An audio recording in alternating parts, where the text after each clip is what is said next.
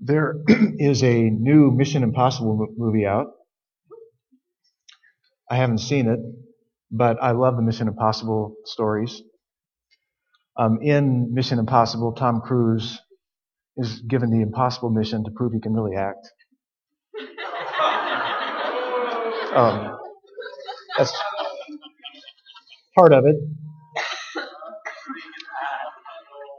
He plays Ethan Hunt, and Ethan Hunt is part of the Impossible Mission Force. And through extreme, impossible, heroic, sacrificial measures, Ethan Hunt saves our nation from destruction. And he does that again and again and again, and he gets a lot of flack for it.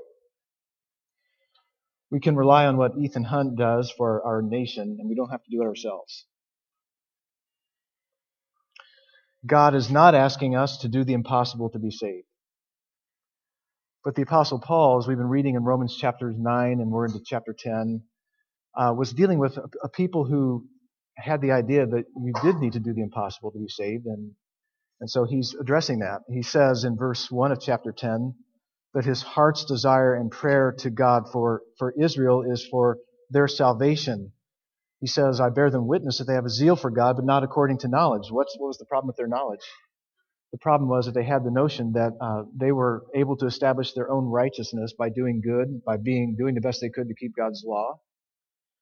And the way of receiving righteousness has never been by keeping God's law.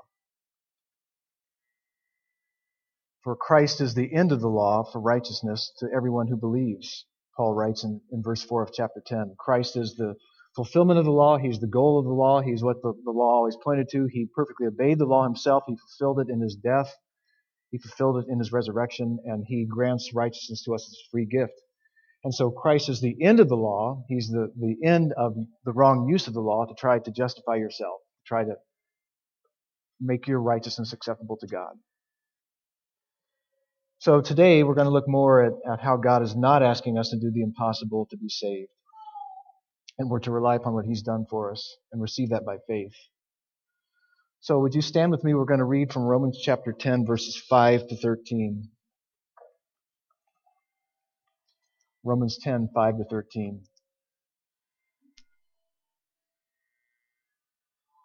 For Moses writes about the righteousness that is based on the law, that the person who does the commandments shall live by them.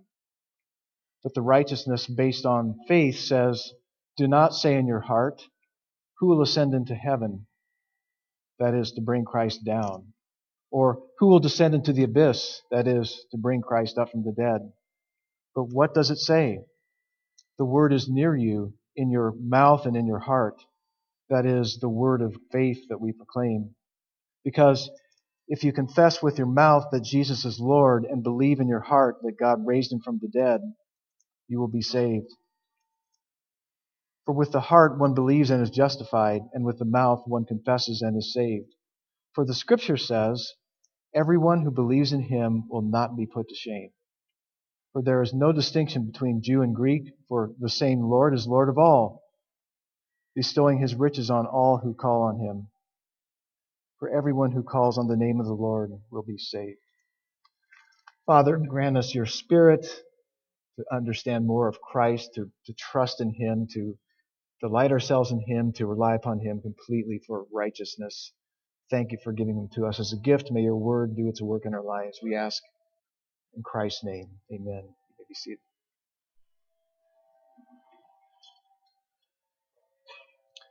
So Paul starts in verse 5 by quoting from the Old Testament book of Leviticus. Leviticus 18:5. The context of that chapter is a list of moral prohibitions, things you're not supposed to do. By obeying these laws, the Israelites would distinguish themselves from the Egyptians from which they had been delivered, and they would distinguish themselves from the Canaanites into the land that they were going into. And if they failed to observe these laws, they would be cut off from their people, and the land would, as it says, vomit them out. So while those who kept them would continue to enjoy life within the promised land. That is, as Moses wrote, the person who does these things will live by them. So the language of Leviticus 18:5 summarizes the essence of righteousness based on the law. The blessings of living in God's promise comes by doing. While obedience to the law was the way of enjoying the blessings of the covenant, keeping the law was never the way of salvation, never the way of being counted right in God's sight. As Paul has made clear in chapters 2 and 3 of Romans, by the works of the law, no human being will be justified in his sight. Pursuing getting right with God by works leaves you wondering, can I ever do enough? How do I know I've made the grade? Is God grading on the curb? I don't know. I'll do more. What do I need to do to really buy in with God? But as Paul says in verse 6, the righteousness based on faith says, do not say in your heart, who will ascend into heaven. So once again, Paul is quoting the Old Testament law to prove that you're not saved by keeping the law. He's quoting from Deuteronomy 9:4 in the first few words there. Do not say in your heart. And in Deuteronomy 9, Moses wrote, do not say in your heart, it is because of my righteousness that the Lord has brought me in to possess the land, the promised land. It's not my righteousness. God goes on to say, it's because I'm fulfilling my promise to Abraham, Isaac, and Jacob. Because I'm a promise fulfiller. I'm a promise keeper. I'm going to ensure that you pull it off, whether you deserve it or not. The original context then connects with Paul's point in Romans, don't presume God is fulfilling his promise to you because of your righteousness. So it is with faith righteousness Paul is talking about. Righteousness based on faith is received as a gift from outside yourself. It is not as a result of your doing, but is received by your believing. It is not as a result of your doing, but received by your believing. Then Paul quotes from Deuteronomy 30, verses 11 to 14. So we'll see the original context. We'll get that up on the screen, I think. We have that there. This is Moses writing to Israel. For this commandment that I command you today is not too hard for you, neither is it far off. It is not in heaven that you should say, who will ascend to heaven for us and bring it to us that we may hear it and do it? Neither is it beyond the sea that you should say, who will go over the sea for us and bring it to us that we may hear it and do it? But the word is very near you. It is in your mouth and in your heart so that you can do it. This is just total silliness for a moment. Can you indulge me in just a little bit of silliness for just a moment? My kids showed me a YouTube video about a motivational speaker. And he was doing this, just do it! Just do it! I don't know if that's how Moses was saying that to the people, but if that motivates you, then I hope that works. I don't know. You're not blessed.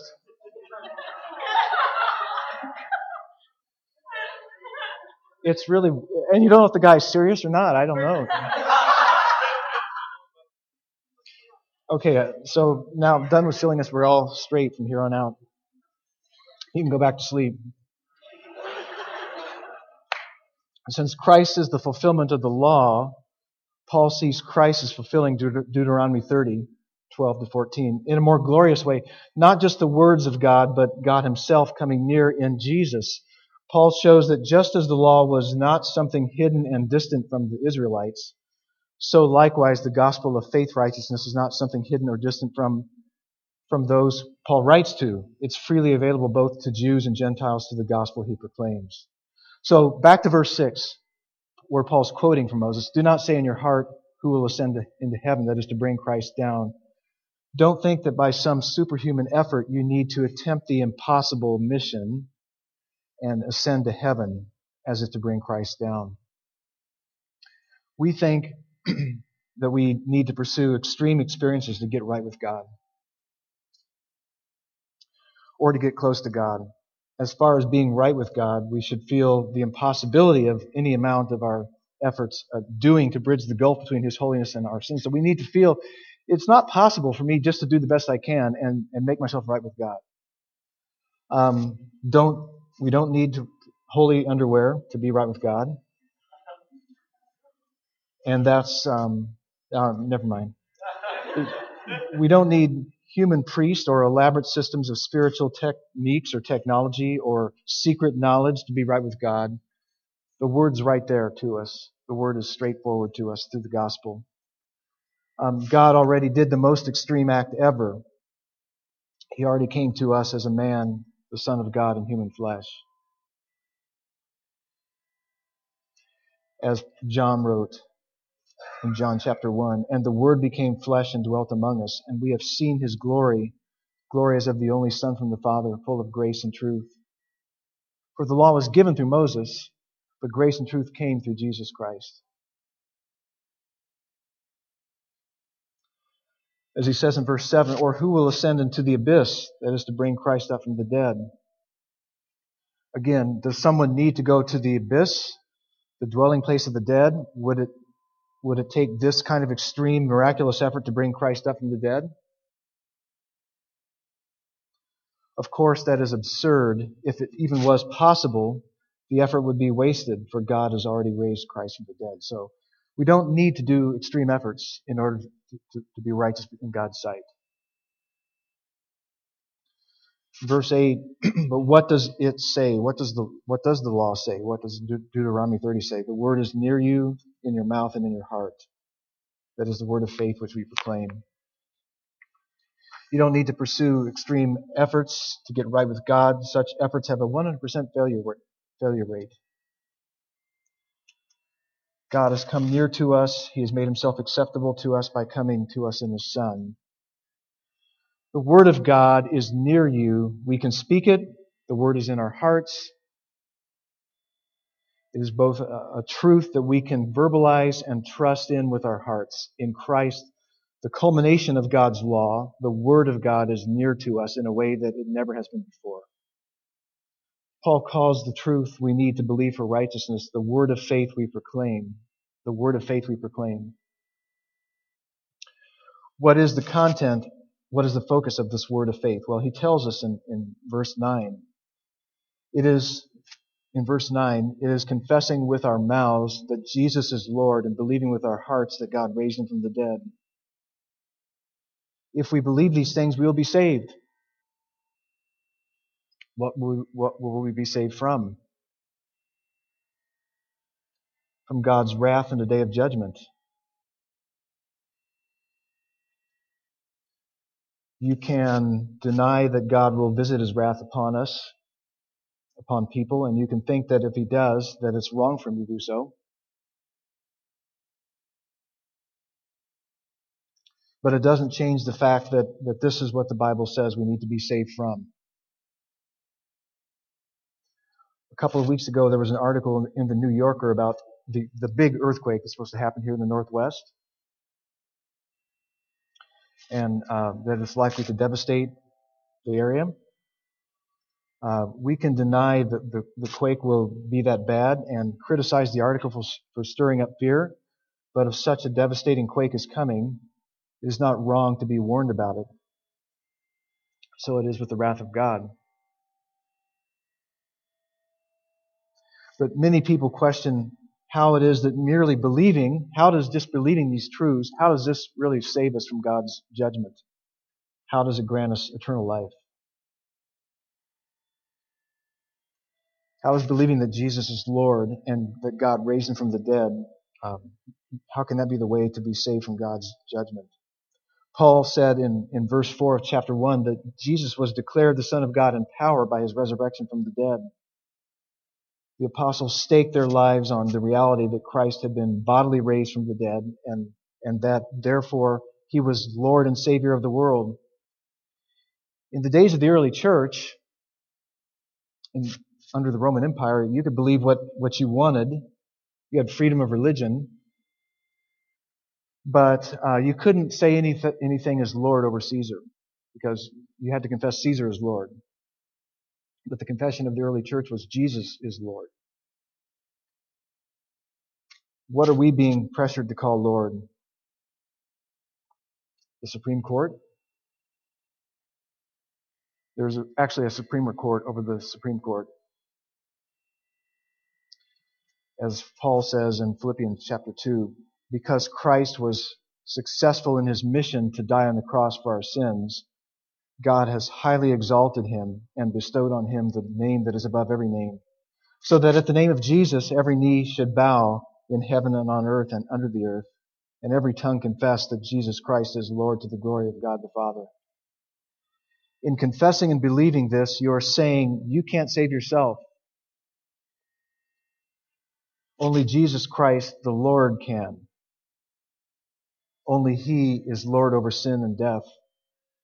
Only Jesus, the Lord, has a perfect righteousness that He can gift us as we unite Him by faith. So it is not an arbitrary religious hoop to jump through to say that to be saved that you must confess with your mouth that Jesus is Lord and believe in your heart that God raised Him from the dead. You are confessing and trusting in the greatest truth in the universe about the greatest one who accomplished the greatest salvation. Paul isn't saying that if you only confess with your mouth Jesus is Lord and only believe with your heart God raised Him from the dead. It's not as if you do that the other way. You confess Him as raised from the dead and believe He is Lord. You got it wrong. You believe and confess both truths. But if there is any distinction, declaring Jesus as Lord is the supreme summary conclusion of the fact that God raised Him from the dead. So because God raised Him from the dead, it proves He is Lord over all things. It's worth noting that in 3 consecutive verses 8, 9, and 10, Paul says this word of faith involves both our hearts and mouths. So let's talk about that. Why does Paul emphasize both heart and mouth? So in verse 10 he says, "For with the heart one believes and is justified, and with the mouth one confesses and is saved." Because saving faith involves both heart trust and confessable truth. Just saying the words Jesus is Lord won't save you if you don't trust and treasure Jesus is Lord from your heart. Jesus is Lord is not like a magic phrase that downloads salvation into us. It's not like a password that gets us into heaven, whether we're God's enemy or friend. As Paul said in Philippians 2 that we just referred to, every person, saved or not, will one day confess Jesus as Lord. God isn't just trying to get us to say the words like a child who, when he has done wrong and his parents say you're sorry, sorry. When you know their heart isn't in it. And that's not what God is trying to get us to do. Just say the words, Jesus is Lord. Come on, say it, say it. Not the point. In Western church tradition, American church tradition, we speak of a person getting saved when they pray the prayer. You know, the prayer.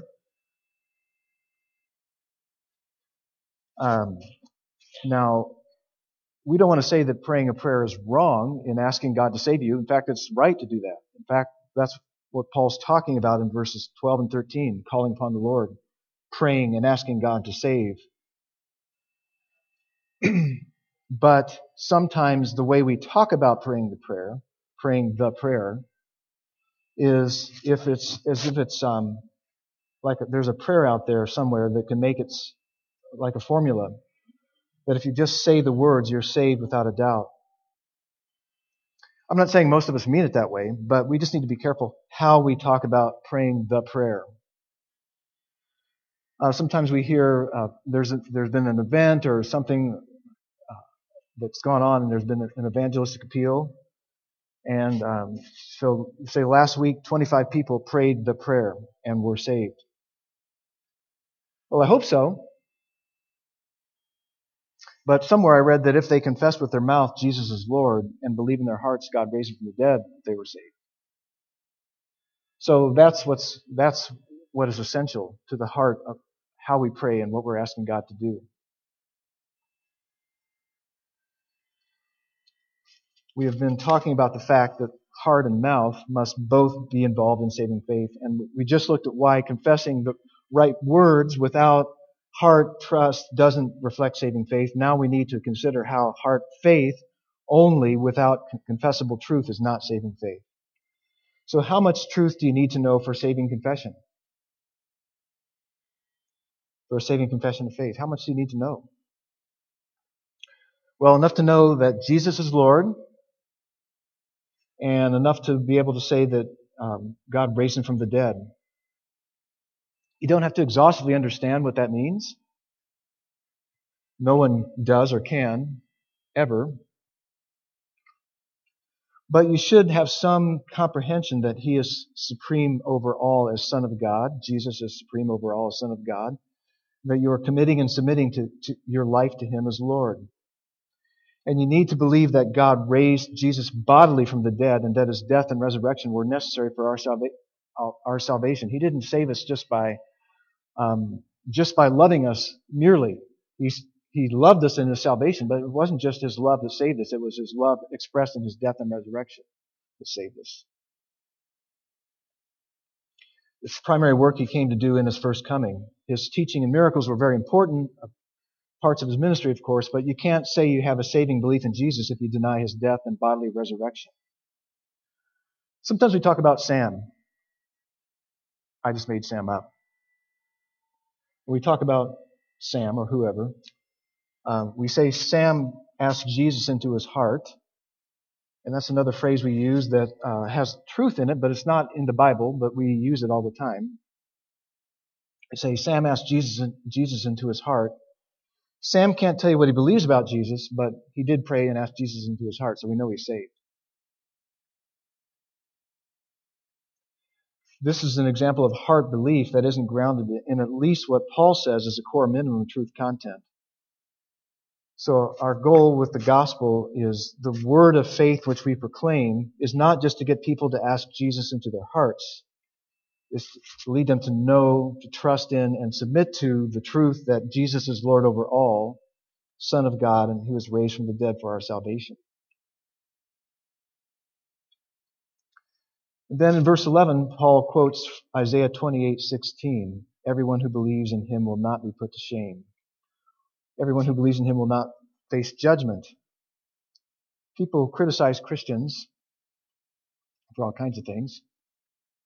People criticize Christians for insisting that we are saved only by believing in certain truths about Jesus, rather than whatever we like to believe about him. And they criticize that as being narrow-minded and dogmatic. The issue is not narrow-mindedness. Is it true? It's not narrow-minded to say that if you jump out of an airplane from 15,000 feet, the only way to be saved and not be ashamed by splatting on the ground is by opening your parachute. So you can see two people falling from the sky, and one saying, "Hey, to be saved, you got to open your chute." You're being narrow-minded. I can fall any way I want to fall. Whatever I believe is right. But it's not being narrow-minded. Is it true? And soon the truth will bear itself out, won't it? But the promise of salvation of the word of faith we proclaim is for everyone who believes. That's very broad-minded. It's not a narrow gospel. It's for everyone who believes. There are none who are better candidates for salvation than others. No privileged elite with secret credentials. For everyone who believes.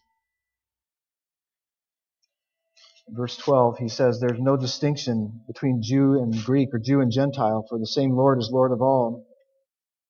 Although the Jews had great advantages in being the descendants of Abraham, in receiving God's revealed truth and covenant, in the provision for forgiveness through the appointed sacrifices and all that they were given from God, there's no distinction between Jew and Gentile in terms of needing to be saved through faith in Jesus Christ. Jesus is Lord over Jew and Gentile. There was a feature on National Public Radio this week talking about the awkward relationship between evangelical Christians and Israel. And evangelical Christians are major supporters of Israel, but it's kind of awkward because evangelical Christians say in order for Israelites to be saved, they must believe in Jesus Christ. So they say, hey, thank you for the help, but we're not so sure about the reasons for your help. But you can continue to help us, but we don't like the reason you're helping us, but thank you anyway. And why do we say that? Well, we say it because the Bible says whether you're Jew or Gentile of whatever stripe, you need Christ to save you.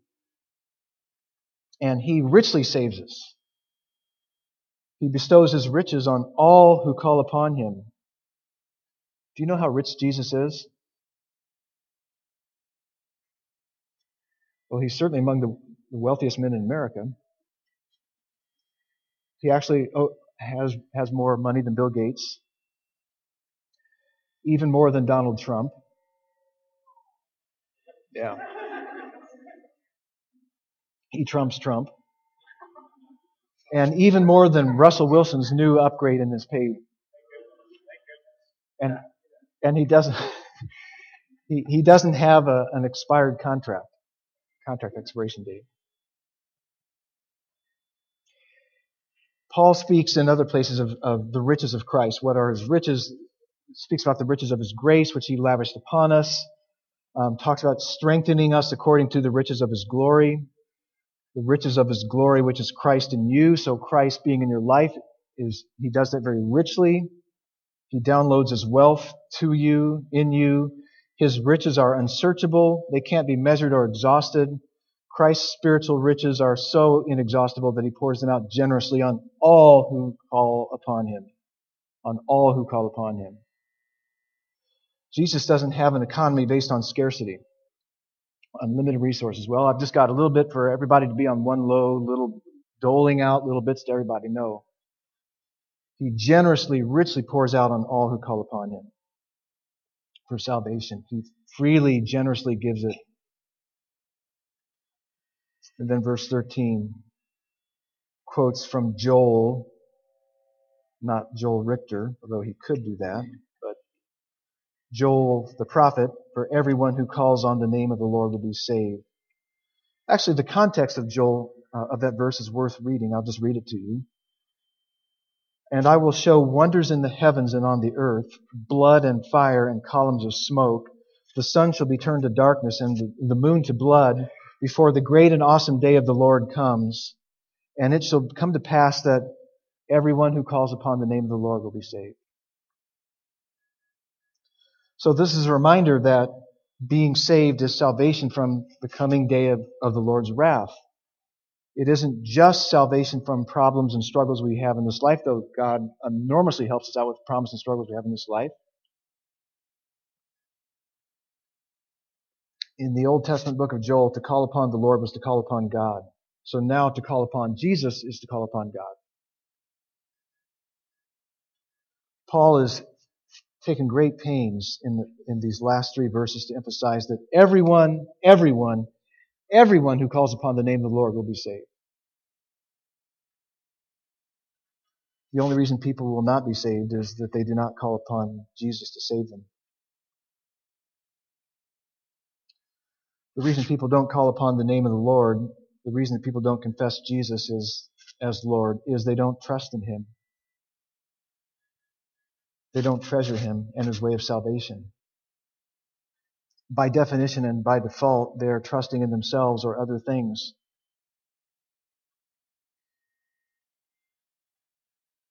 Thank you, Jesus, for saving me.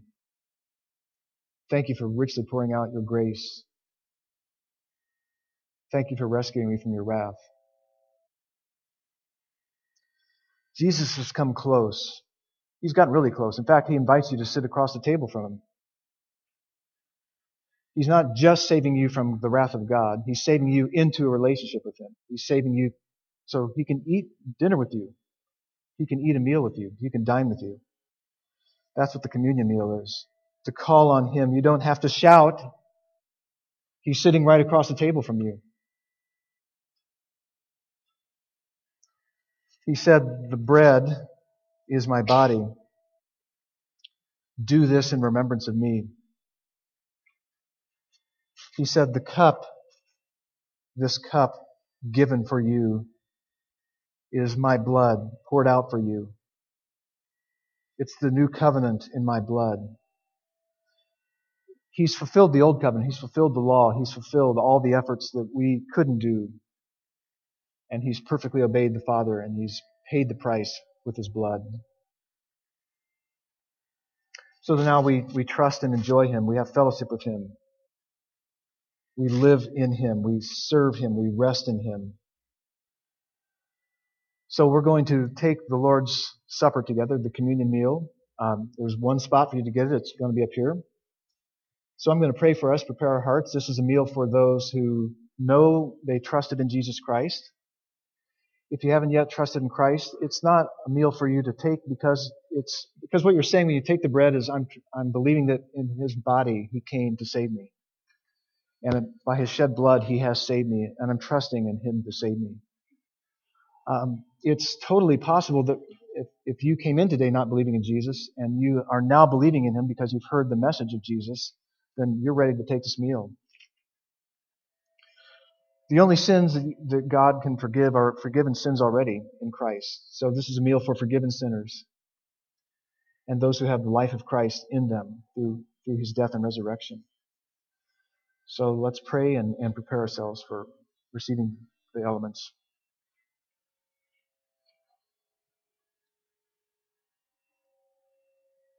Father, You have given us the very best person in the universe, Your Son, Jesus. He who deserved only worship and exaltation and perfect obedience and who already was Lord, took the form of a bondservant. He humbled Himself. He entered into our reality. He took on flesh and blood and made Himself susceptible to death, susceptible to temptation, susceptible to pain and sorrow and grief. And He perfectly obeyed You in a body. So this bread represents the body in which, a body like ours, He perfectly obeyed You in. And in a body like ours, He became our substitute, our representative. And in His shed blood, by shedding His blood on the cross, He redeemed us from the curse of the law, from the works of the law that we never perfectly performed. He turned away Your just judgment against us, and He who knew no sin became sin for us, that we might become Your righteousness in Him. So thank You, Father, for providing us this meal to remember. Jesus said, "Do this in remembrance of Me." And He said, this is the covenant renewal meal. You continue again and again and again to renew the covenant by participating in this meal. So thank You, Father, for giving us so richly the life of Jesus for us. It's in His name we pray. Amen.